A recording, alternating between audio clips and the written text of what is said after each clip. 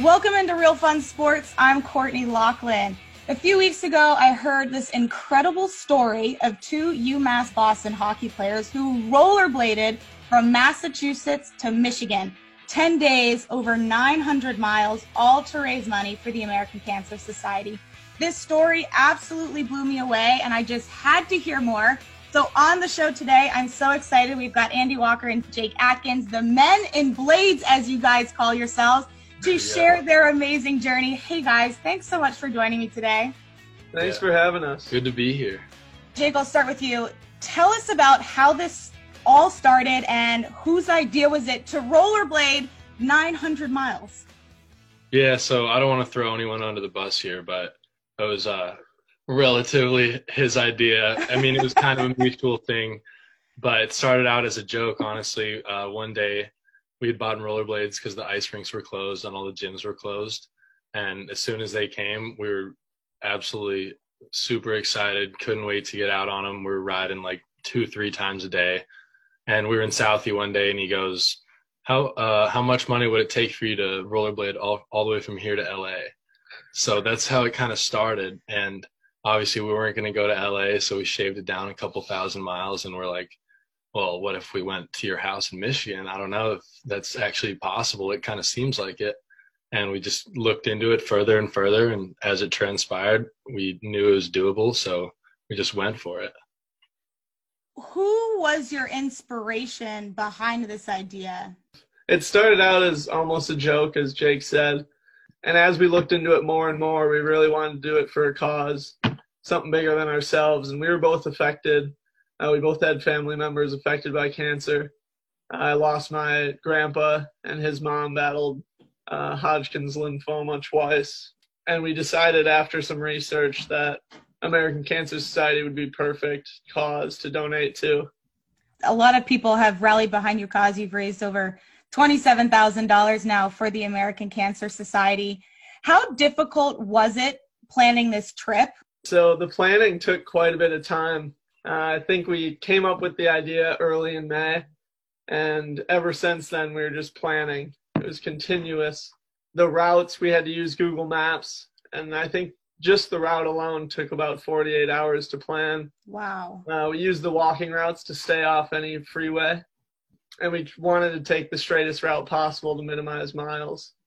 On top of that, planning for the RV, food, just all the pieces that came together. We're very fortunate it all lined up. I heard that you guys had a little bit of a snag when you lost some cell service with the GPS. Would you say that was the hardest part of the trip or the worst part of the trip? Did you guys hit any other snags along the way? I definitely would say it was the worst part of the trip. There were some parts where physically and mentally it was harder for us, right? Because as the trip went on, it got worse and worse, and we were starting to lose vision at points and starting to like hallucinate from heat exhaustion and stuff like that. But that was the hardest part for sure. And like you mentioned, in Pennsylvania, that's where we didn't have service for probably like 4 days straight. It was just patchy like throughout the whole day. So we were just relying on our navigation. We got lost a little bit too. We went at least 10 to 15 miles off route. That was kind of a setback, but it was something we were prepared to happen because we knew we were going to be going through the middle of nowhere in Pennsylvania. But definitely the longest stretch of the trip, it took about 4 days to get through that state. And since we got to Ohio, it flattened out, and it was a dream going all the way into Michigan. So Andy, Jake just mentioned hallucinations. I can't even imagine that, and heat exhaustion. Would you say that it was more mentally or physically grueling? I honestly think it was more mentally. Yeah. My body might disagree right now as I sit here rubbing my hips. But yeah, mentally it was very tough. Like he said, we were kind of losing vision. I think it was about 4 days continuous where one of us wouldn't be able to see straight. I thought I had vertigo for a little bit. Luckily I didn't, but we would always just hang on to the other's t-shirt, whoever still had vision, and it allowed you to close your eyes and keep going. Who was on the trip with you? We had his dad driving the RV, and every 25 miles he would stop and set up camp. So we would take one break midday for like an hour or early morning. And then we'd sleep in during lunchtime, kind of beat the heat. And we also had a follow car with 3 associates.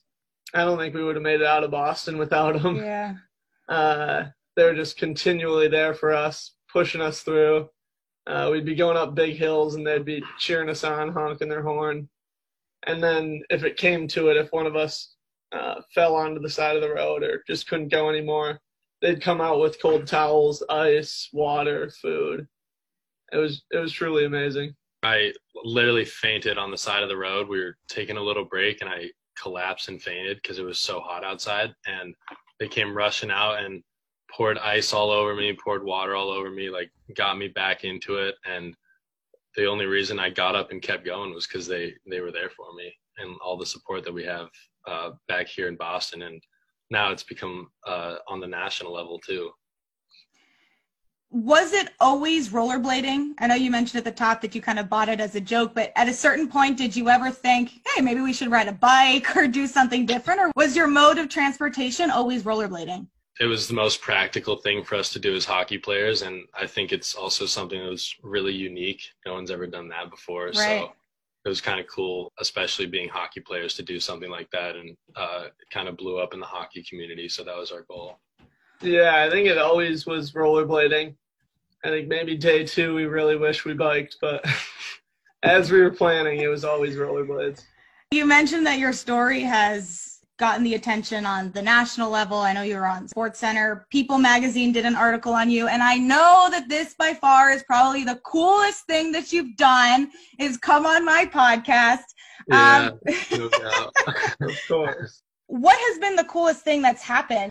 Well, seeing us on SportsCenter was pretty amazing. It was really nerve-wracking. But I'd have to say along the journey, the most amazing thing was we'd see people that knew what we were doing. And we'd get a lot of friendly honks in the beginning. And as it kind of went on, some people didn't know us and we'd get middle fingers and get yelled at and stuff. And sometimes we'd stop at places and we'd just tell them briefly what we're doing. And they're like, oh, my God, I saw you on the news. And just seeing people like that and them telling us to keep going just kept us really inspired. And another thing that was really touching is we have a new Men in Blades associate that we inducted in kind of halfway through the trip. His name is Jack Rodell.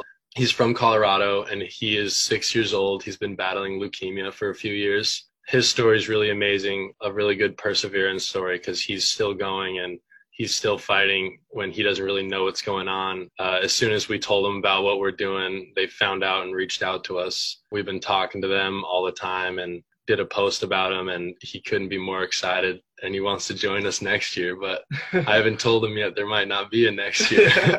Well, that was going to be my question. You guys have anything else planned for the future? I mean, this could be like your new hockey training regimen, guys.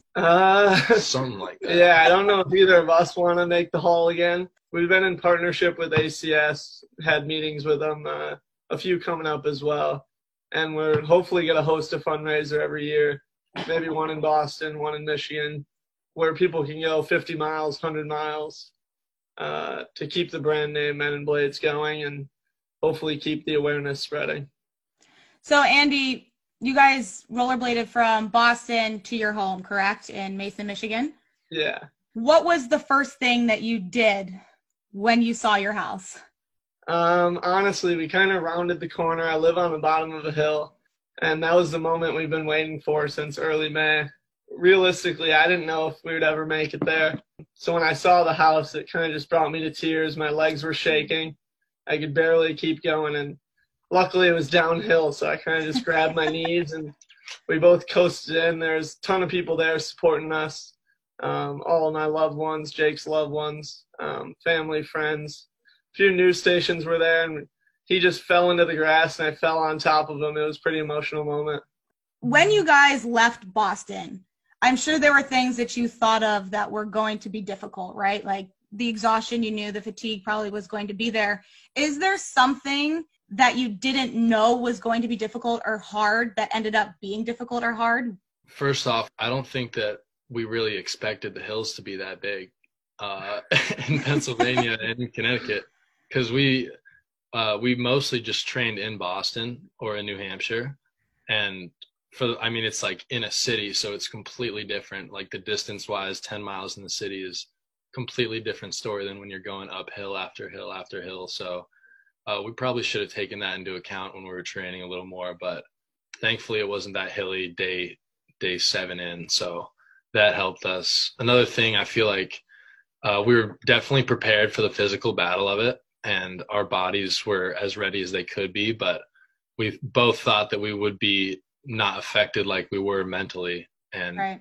it just weighed us down. I mean, at some points we had an interview in Cleveland at the Hope Lodge, and it was day 7 after one of the longest days, and we physically could not formulate sentences. They were asking us questions and we were unable to answer them, just giggling at each other. And it was embarrassing, but good thing that one wasn't live. So Yeah. Back up a second. You guys trained for this. Oh, What yeah. was that like? We trained for a few months. Before we even started planning the trip, we would go a few miles, and it kept getting further and further. And then we went back to Michigan, my hometown, just to visit for 2 weeks. And every day we kind of just kept going further, further. I think we got up to a point where it was just like 30 miles, 25 miles was just felt like a breeze anyway at the time. But yeah, we just kind of trained that way because we split it up into 25 segments. So we just wanted to make 25 feel like nothing and just do that 4 times a day. we went So- about 600 miles in training. Did you talk to anybody about how to train for this? Yeah, we didn't really know who to talk to. But yeah, we kind of just set out a plan, made a list, and every day tried getting out a good chunk of distance. Where can people get more information about you, and where can people donate to this amazing cause that you guys have already raised over $27,000 for? So you can go to GoFundMe.com and search Blade for Dorona. That's Blade, FERDA -RONA. We also have a YouTube channel. It's at Men in Blades. And then we have an Instagram account, men.in.blades. And our Twitter account is at menblades. Thank you so much to Jake Atkins and Andy Walker, the Men in Blades, for joining Real Fun Sports. Guys, keep up the good work. I hope to see you, whether it's back on my show with some hockey highlights or talking about your next fundraiser. But thank you again so much for joining me today. It was great to have you. Thanks for having us. Yeah, we appreciate it so much. Thank you. This has been Real Fun Sports. I'm Courtney Locklear, and I'll see you guys next time.